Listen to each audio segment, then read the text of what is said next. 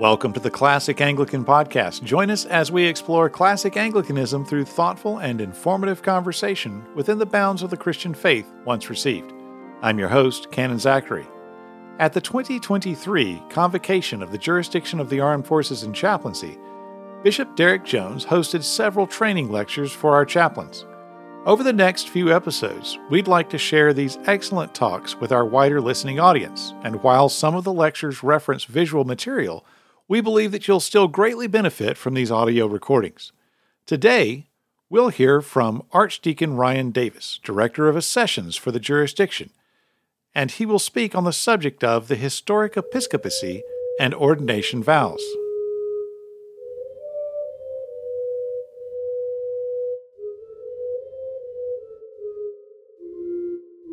So I was struck last night with the closing statement that Bishop Jones made about the strength that we have as a jurisdiction, as a church, when we are in unity with one another and the things that we can accomplish. And it's a really powerful and true statement, and that is exactly what I want to talk about this morning, is unity, particularly our call to represent our Lord, the Catholic Church, our bishop, and the historic preservation of the episcopacy and upholding our ordination vows. As we have just heard, our ministry isn't our ministry. It belongs to Christ, it belongs to the church, and it belongs to our bishop. And so we want to make sure that we are being faithful to that. But before we jump into the actual subject itself, as the Accessions Director, I've talked to a lot of you, and you may have noticed, but I ask a very particular question when I talk to some of y'all coming in. And I say, what is it that drew you to Anglicanism? It's one of the first questions that I ask. And I want to be nuanced here. People give me more than just one reason that is drawing them to Anglicanism. But I look really closely at what the first response is, because it says a lot. It either says a lot about their theology and what's really moving on their heart, or it says what they think we want to hear as part of a job interview, right? And so they're saying the things that they think sound very Anglican. So out of the last 50 people that I've talked to, 58%, or 29 of the people, say that authority drew them to Anglicanism.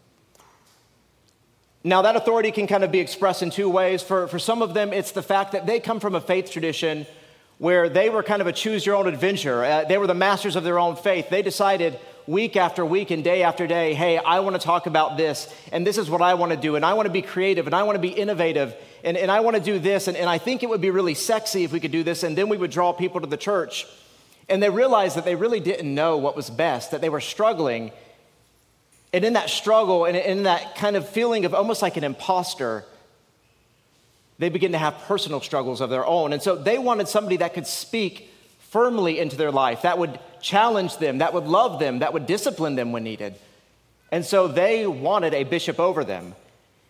And if they didn't say they wanted a bishop directly, I also included in authority the draw towards apostolic succession. They wanted to belong to a church that was deeper and more rooted than the traditions that they had come from that were only sometimes 10 to 5 years old. They wanted to belong to a historic faith that would place its hands upon them, that would confirm them and draw them back to the time of the ministry of the apostles. And so one way or another, they were seeking some sort of authority. The second most common answer, liturgy, which was 11 of the people. We've all been, or at least those of y'all who come from a Southern Baptist background like mine, we've been to places where we were taught that liturgy was a dry and a stagnant thing, that it came from people who really didn't value faith or deep theology, really didn't have a commitment in the heart to Christ. And for many of us, the first time that we were exposed to liturgy, we found out actually how beautiful it was, that these were deep and tried and true statements, that one collect alone could replace often a 45-minute sermon that I have given. And it's powerful. And so as people had experienced liturgy, they were drawn to it. Because the liturgy, it catches our heart and it catechizes us all at the same time. And so they were drawn towards liturgy and something bigger than themselves. They wanted people to be formed by more than the right chord with a reverb pedal saying the right things that would have an emotional response. They wanted something deep and lasting and above them. We also have the response of theology, particularly historic theology. 8 of the 50 people, of the last 50 people I talked to, gave that response. They might mention something about the 39 Articles, the prayer book, various things like that, but good, solid things that come from a tradition that is well established, not of their own making. And we particularly get those answers from individuals that come from schools that really value exegesis or the study of the languages, because as they would dive through the original text and look at the use of language, they would come across words like the Episcopacy or the liturgy within Scripture, and so that would start to form them, and they would realize they were Anglican. And then there's the other. There's only two others, and generally those are answers like, hey, I started attending this Anglican church, and I like it, and I think it's cool, and I want to do this. So we're not really going to consider those. But the big ones of especially authority in liturgy, 80% of the people gave that response. And whether that was their genuine heart posture or whether that's what they thought we wanted to hear, that says something about what Anglicanism represents to the world around us and to ourselves. And so I'm going to come back to this towards the end, but I want you to think about what was it that drew you to Anglicanism if you come from a different faith tradition, or if you were born into Anglicanism, what was it that drew you into holy orders? So as we jump into this conversation about the historic preservation of the Episcopacy, we got to go back to the Bible and the historic witness of the church. There's going to be a lot of text on your screen. I apologize. I like Scripture. So I invite you, if you would like to join me in your own Bibles, to Acts chapter 15, verses 1 through 21. We're going to go into the Council of Jerusalem, and I have the dates up there, roughly 48 to 50 AD for a particular reason. I'm going to keep saying these dates to make a point. So it's Acts 15, verses 1 through 21. But some men came down from Judea and were teaching the brothers, unless you are circumcised according to the custom of Moses, you cannot be saved. And after Paul and Barnabas had no small dissension and debate with them, Paul and Barnabas and some of the others were appointed to go up to Jerusalem to the apostles and the elders about this question. So, being sent on their way by the church, they passed through both Phoenicia and Samaria, describing in detail the conversion of the Gentiles, and brought great joy to all the brothers. When they came to Jerusalem, they were welcomed by the church and the apostles and the elders, and they declared that all that God had done with them. But some believers who belonged to the party of the Pharisees rose up and said, "It is necessary to circumcise them in order to keep the law of Moses." So we have Christians of the Pharisee tradition that are already starting to shape and guide the direction of the church, and we see a response out of this. The apostles and the elders were gathered together to consider this matter, and after there had been much debate, Peter stood up and said to them, "Brothers, you know that in the early days God made a choice among you, that by my mouth the Gentiles should hear the word of the gospel and believe. And God, who knows the heart, bore witness to them by giving them the Holy Spirit, just as he did to us. And he made no distinction between us and them, having cleansed their hearts by faith. Now, therefore, why are you putting God to the test by placing a yoke on the neck of the disciples that neither our fathers nor we have been able to bear? But we believe that we will be saved through the grace of the Lord Jesus, just as they will." And all the assembly fell silent, and they listened to Barnabas and Paul as they related what signs and wonders God had done through them among the Gentiles. After they finished speaking, James replied, "Brothers, listen to me. Simeon has related how God first visited the Gentiles to take from them a people for his name. And with this, the words of the prophet agree, just as it is written, 'After this I will return, and I will rebuild the tent of David that has fallen. I will rebuild its ruins, and I will restore it, that the remnant of mankind may seek the Lord, and all the Gentiles who are called by my name, says the Lord, who makes these things, know from of old. Therefore, my judgment is that we should not trouble those of the Gentiles who turn to God, but should write to them to abstain from the things polluted by idols and from sexual immorality and from what has been strangled and from blood. For from ancient generations, Moses has had in every city those who proclaim him, for he is read every Sabbath in the synagogues." So I start here because as Anglicans, we are a conciliar faith. And this is a major pivotal council of the church, the Council of Jerusalem. And what you'll notice here is that there's heavy hitters. There's Paul, there's Peter, the apostles are gathered, the elders are gathered.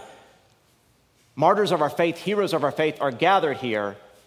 but who ultimately has the ability to make the judgment of what's going to be done, but is St. James the Just, or St. James the brother of Jesus. And from tradition and history, we understand that St. James is indeed the bishop of Jerusalem. Now, he is working together in unison with the apostles and with the elders and with the entirety of the church, but ultimately, he gets to make the judgment statement, the kreneo statement, and make the proclamation of what is going to happen within his, what we would call, diocese. This is not an isolated event. Like I said, this is 48 to 50 AD, and some roughly 50 years later, we see the writings of St. Ignatius, Bishop of Antioch, and his epistle to the Ephesians. And St. Ignatius has this to say when talking about priests and bishops.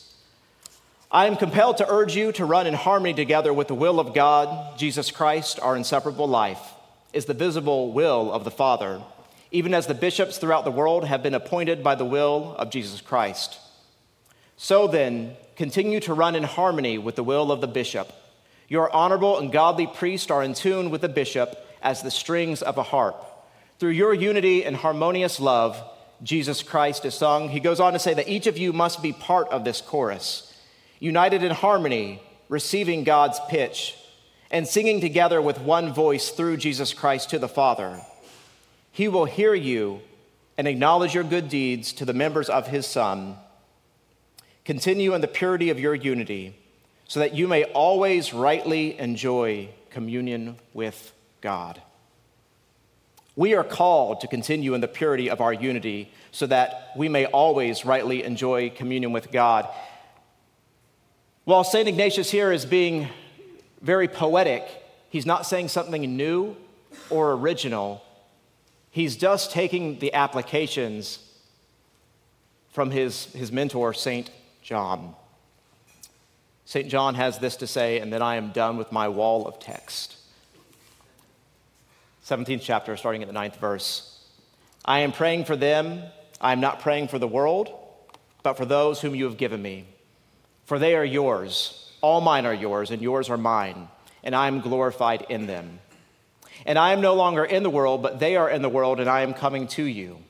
Holy Father, keep them in your name, which you have given me, that they may be one even as we are one. While I was with them, I kept them in your name, which you have given me. I have guarded them, and not one of them has been lost except the son of destruction, that the scripture might be fulfilled. But now I am coming to you, and these things I speak in the world, that they may have my joy fulfilled in themselves. I have given them your word, and the world has hated them because they are not of the world, just as I am not of the world. I do not ask that you take them out of the world, but that you keep them from the evil one. They are not of the world, just as I am not of the world. Sanctify them in truth. Your word is truth. As you sent me into the world, so I have sent them into the world. And for their sake I consecrate myself, that they also may be sanctified in truth. I do not ask for these only, but also for those who will believe in me through their word, that they may all be one, just as you, Father, are in me and I in you, that they also may be in us, so that the world may believe that you have sent me. The glory that you have given me, I have given to them, that they may be one even as we are one. I and them and you and me, and they may become perfectly one, so that the world may know that you sent me and loved them even as you loved me. Father, I desire that they also, whom you have given me, may be with me where I am, to see my glory that you have given me because you loved me before the foundation of the world. O righteous Father, even though the world does not know you, I know you, and these know that you have sent me. I made known to them your name, and I will continue to make it known, that the love with which you have loved me may be in them, and I in them. So there's a few key points that I want to hit with this. We are called in Christ's high priestly prayer to be united as the Godhead itself is united. We are to be united with one another, and as St. Ignatius would say, to the will of our bishop, as God the Father and God the Son are united with one another. And we are a fractious people. This is something that is not possible in our sinly nature and in our fleshly nature, but rather this is something that can only happen through the guidance of the Holy Spirit and through focusing on Christ and Christ's glory and his will.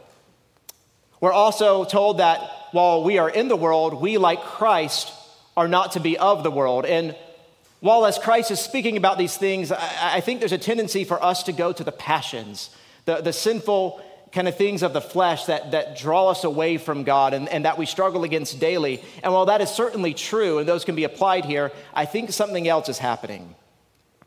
We see a lot of talk about unity with one another, and unity in such a way that when we are united, the lost world around us, through our unity, will know that Christ comes to the Father, not through our words, but through our unity with one another.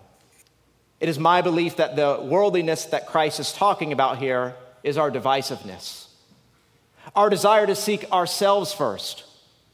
What looks best for us? What do we want? But Christ is calling us to do something very different, something he himself modeled. And as I said earlier, our unity with one another leads the world to the fullness of the gospel and the love of the Father. And I make such a big deal of this, and I make such a big deal about how this has historically unfolded, because it has always been the practice of the church to have a bishop that can speak into the life of the diocese and the congregation committed to his charge. And it has always been for the glorification of Jesus Christ and for the function of the church. But there's something beautiful in our submission and our unity. You see, we live in a very proclamational age, and many of us came to faith and into our callings to do proclamational things. We read the martyrs, and we wanted to be people that likewise were willing to die for our faith.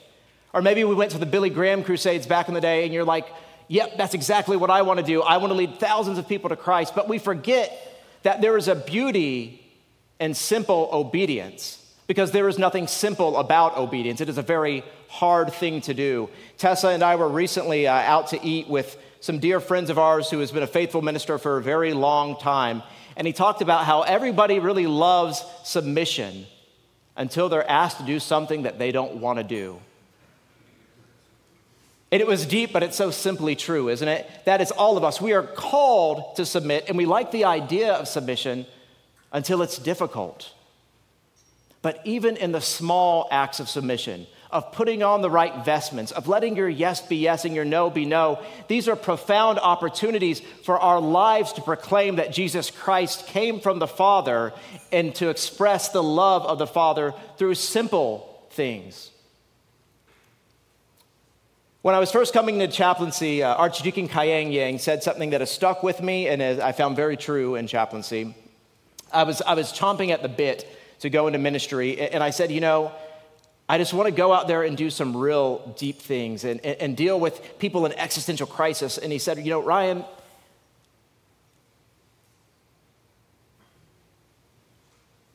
if you're not happy or if you can't find fulfillment in the small things, the great things aren't going to matter either. And that we can make an idol out of identity and purpose and meaning, however well-intentioned it is. And coming into chaplaincy, I saw how true that is. And I've been very, very thankful for many years for those words. We are called to be faithful with both little and much. And when we uphold our ordination vows, and when we uphold the direction that we get from our bishop, we're not only being faithful with both little and much, but we are proclaiming that Christ comes to the Father. So this gets us to upholding our ordination vows and how we know what our ordination vows are. We have really 2 or 3 sources for our ordination vows. We have the prayer book and the ordinal, but within the service for ordination, we have the oaths of conformity and the oaths of submission, and we swear that we have signed them and we will uphold them. So therefore, our oath of conformity and our oath of submission are part of our ordination vows, and it would behoove us to therefore know all of these things. So in the examination of the deacon, this is found in page 478 through 479 of your Book of Common Prayer 2019. I'm summarizing them. If you disagree with my summary, please tell me later and we could talk about it. But these are my summaries of some of the vows that we take or the things that we say that we will do, the Lord being our helper. That will take this charge gladly. You'll notice that key word gladly there because we're not taking this charge in some sort of like Irish sense of duty where I'm staying committed to this marriage for 40 years even though I'm angry and we hate each other, which commitment to marriage is a wonderful thing, but that's not how we approach holy orders. We do so gladly. We say that we will serve God, we will promote His glory, and we will edify His people. You notice we don't say we will serve ourselves, we will promote our glory on social media or through various things, although I will let Ken and Zach get into that. And we will edify ourselves among the people, but we will humble ourselves. Count Zinzendorf once talked about preaching the gospel, dying, and being forgotten. That's what he wanted for our life. And I think that kind of summarizes this statement. It's all about serving God, His glory, and His people. We are called by the will of Christ in accordance with the canons of this church. Now, there is certainly a sense of personal call we have to feel before we go into holy orders, but you'll notice this isn't just the Wild West of Jesus has called me, this is what I'm going to do, He's told me to do this, but rather it is according to the canons of the church that we are called.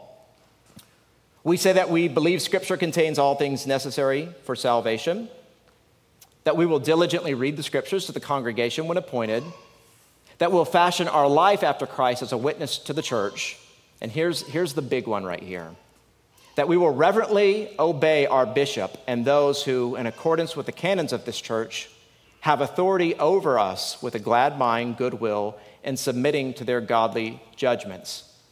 To reverently obey means to show deep respect for our bishop, how we talk about him, how we talk to them.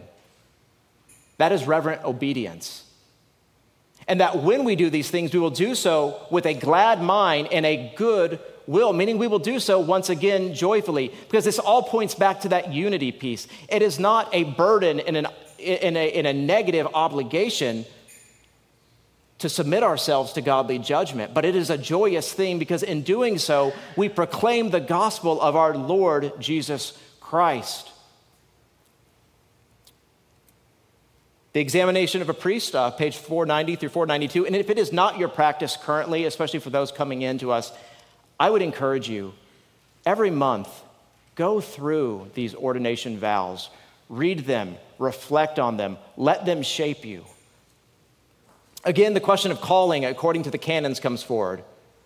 We see once again that Scripture contains all things necessary to salvation and that we may not teach anything that may not be proven therein. We don't get to come up with new teachings and the latest and the greatest. We preach the historic teachings of the church that have been laid down to us. We are to minister the doctrine, the sacraments, the discipline of Christ as the Lord has commanded and as this church has received them. And I think for many of us, this becomes the thing that is difficult because we are drawn towards Anglicanism for various reasons. But we miss some of the old things sometimes. And we wonder what it would be like if we kind of crossed the two streams, so to speak, right? We say, well, like maybe we could use this liturgy and maybe we can take another part from a different liturgy. Or maybe we can try this new thing. But once again, this is not what we are called to do. We are called to minister the doctrine, sacraments, and discipline of Christ as the Lord has commanded them biblically and as this church has received them. And it is a beauty and it is a joyful thing to submit to that authority. We're tasked to banish and drive away all erroneous and strange doctrines. Once again, we should always be wary about new teachings. Anytime someone says, I have a new teaching, I'm always immediately concerned by that. I think that should be a good posture for any of us. We say that we will study Scripture and lay aside the distractions of this world, and that is a very difficult thing to do in this day and age. And frankly, it's something that many of us need to do far better at as a witness of the church. We're to set forth a quiet, peaceful, and loving life. Again, something very difficult right now. And again, the statement about reverent obedience takes place. For those of us who are priests, we have made a statement about reverent obedience and about glad and good intentions when we do it, twice, just in the prayer book alone. But it does not end there, because like I said, we have to talk about our oaths of conformity and the oaths of canonical obedience, also known as the oath of submission. So this should not look like anything new unless you are yet to be ordained. At some point you will see this form. The only difference for some of us is the Church of Nigeria is no longer on here. But we say, I now to be ordained to affirm and accordingly declare my belief and the truth which is revealed in the Holy Scriptures and set forth in the Catholic creeds, and to which the historic formularies of the Anglican Communion and jurisdiction of the armed forces and chaplaincy bear witness. And so with clear conscience and without pretense to deceive, I give my oath that I believe the Holy Scriptures of the Old and New Testaments to be the Word of God and to contain all things necessary to salvation. And I've bolded this again because we saw this earlier. I consequently hold myself bound to conform my life and ministry thereto, and therefore I do solemnly engage to conform to the doctrine, discipline, and worship of Christ as this church has received them. And if this is something that is not in your vocabulary, I would strongly encourage you to add that statement, doctrine, discipline, and worship of Christ as this church has received them, into your vocabulary. Because when you're left asking questions, hey, should I do this? Can I do this? Would this be a good idea? If you remember this statement, it's always going to lead you in the right direction. It's because you're going to say, hey, maybe I should kind of see what the doctrine, discipline, and worship of Christ as this church has received them have to say about the issue. We also talk about the oath of submission or the oath of canonical obedience. And here I, the undersigned, do declare that I consent to be bound by the constitutions, canons, regulations, and episcopal policies of the jurisdiction of the armed forces and chaplaincy and the Anglican Church in North America, which have been made or which may hereafter be made in convocation, council, or assembly, or may otherwise have lawful effect in this jurisdiction and any region thereof. And I highlighted the constitutions, canons, and regulations and episcopal policies because that means that we have to be familiar with these things. There are a few of them, and some of it is legalese. But we cannot uphold our ordination vows if we do not know the marching orders of our leadership. We have to know our canons. We have to know our constitutions. We have to know the regulations and episcopal policies. And here's the thing, more may get added as this statement says. And so some of us are on board up to this point, and we say, okay, everything that has been taught by the church so far and everything here is good. But what happens at this convocation, or if in the future something new is added and I don't like it? Well, then I'm just not going to follow it. That is not the appropriate Anglican response. We have three options. We can say, you know what? I don't agree with this, but it's not an issue of salvation. And I, to be in unity with the church, to proclaim the gospel of Jesus Christ, will submit to it and just go along with it. Or if we do have a theological problem with it and we feel like it is asking too much of us, we have the responsibility to go to our bishops and share our hearts and share our vulnerabilities and what we are struggling with and talk to them about it. And it has been my experience that so long as these things are consistent with Anglicanism and with Scripture, that they are very, very generous and will make exceptions time and time again for people where the people just talk to them. The issue is we must talk to them. The third option, if we don't like any of those two, is we may resign our holy orders after talking to bishop. We don't have the option after convocation to sit around in the back and badmouth the decisions that have been made. We don't have the option to simply sit there and do what we would like regardless. Because we are called to be in supernatural unity as Christ is in unity. And through our unity, the lost world will know that Jesus Christ comes from the Father. Our unity is more important than our sense of what we want to do. It continues, and I hereby undertake to accept and immediately submit to any sentence depriving me of any or all rights and emoluments appertaining to the ordained office which may at any time be passed upon me after due examination by the bishop or other due authority acting under the regulations which have effect in this jurisdiction or any region thereof. I agree to exercise the ordained office so long as may be required of me by proper ecclesiastical authority, so help me God. So these are the two documents that both of us sign. And you'll see here that I have bolded again for point that we accept and immediately submit to any sentence depriving us of all of our rights. And in the midst of that never feels good. I will tell you, that we have kind and gracious bishops that should we but listen to them and their admonitions, they will show kindness and love and grace and mercy to us, and they will seek to restore us. They will seek to bring us to a good place time and time again. But it's never comfortable to admit that we have wronged. And sometimes maybe we're not always in the wrong. Maybe sometimes we did things in good intent. We felt the Lord leading us in a direction.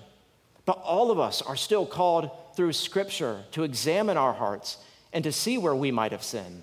And so even if we are in that place, it would still behoove us to listen to our bishop's guidance, to get a different perspective. Because once again, it's not about my right, it's not about their right, it's about the unity of the church and the expression of the gospel to the lost world through our actions. And the so longs may be required of me. There are some of us who might have thought we were going to retire at a certain time, or maybe we thought we were going to collect seashells on the beach in Florida. And the bishop has said, nope, this is what I want you to do, and he has the right to do that, but he will always do so for good reason. All right, what drew you to Anglicanism? All of y'all have had some time to think about this, and I think if I were to do a poll of hands, which I'm not going to do, I think this list would maintain the numbers. I would hope the other would actually go down, but the authority and the liturgy and the theology are all going to be there still, because we knew what drew us to Anglicanism. We knew about the brotherhood and the fraternity that we wanted. We knew about the camaraderie. We knew we wanted to be under obedience. We wanted to be a part of something that was deep and rooted for the glory of God, because we've looked at the world around us through our various ministries in the past, and we saw that we were just microwaving and reheating the same stuff and packaging it as the gospel when it indeed was not. We were doing all the things that the world said would work, and we were perplexed when they weren't coming to hear the gospel. When our congregants were struggling with the same exact issues of the world, and as we look around us and see the brokenness and the depravity and the hopelessness, it is only the historic church that offers any hope to the world, because the historic church is the church of Jesus Christ, and it is only the gospel of Jesus Christ that offers any hope to this world. Outside of that, there is nothing.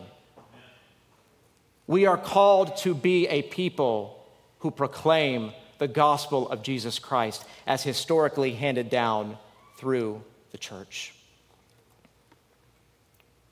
So what is the heart of our ordination vows? It's unity. It's humility, and it's submission.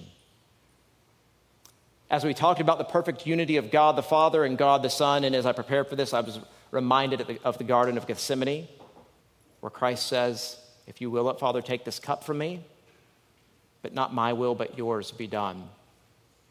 We need to be a people that are far more willing to say, not my will, but yours be done in all things. Scripture tells us that a servant is not greater than his master. If our Lord and Savior set a biblical precedence and example, we are not greater than him, and we must submit. I want to end by reminding you of the joyful privilege of submission, though. There are often times within people's life that I don't have the right words to say, and no biblical trivia or sort of pop knowledge or wise saying is going to fix the issue of their life, especially if they don't know Christ and if they're struggling in shame and guilt and hopelessness. But what I do know is that there is power even in those moments of simply submitting and being a unified people who joyfully proclaim Christ through our unity. And often, as many of us chaplains have experienced, it's not when we've said the most profound things we think we've ever said that we lead people to the truth of Christ. It's when they see our Christ-like character and our love for God's people and his church. In all things that we do, let us be servants like Christ was a servant, and let us be in unity and humility and submission to the church and to our leadership. Amen. You've been listening to the Classic Anglican Podcast.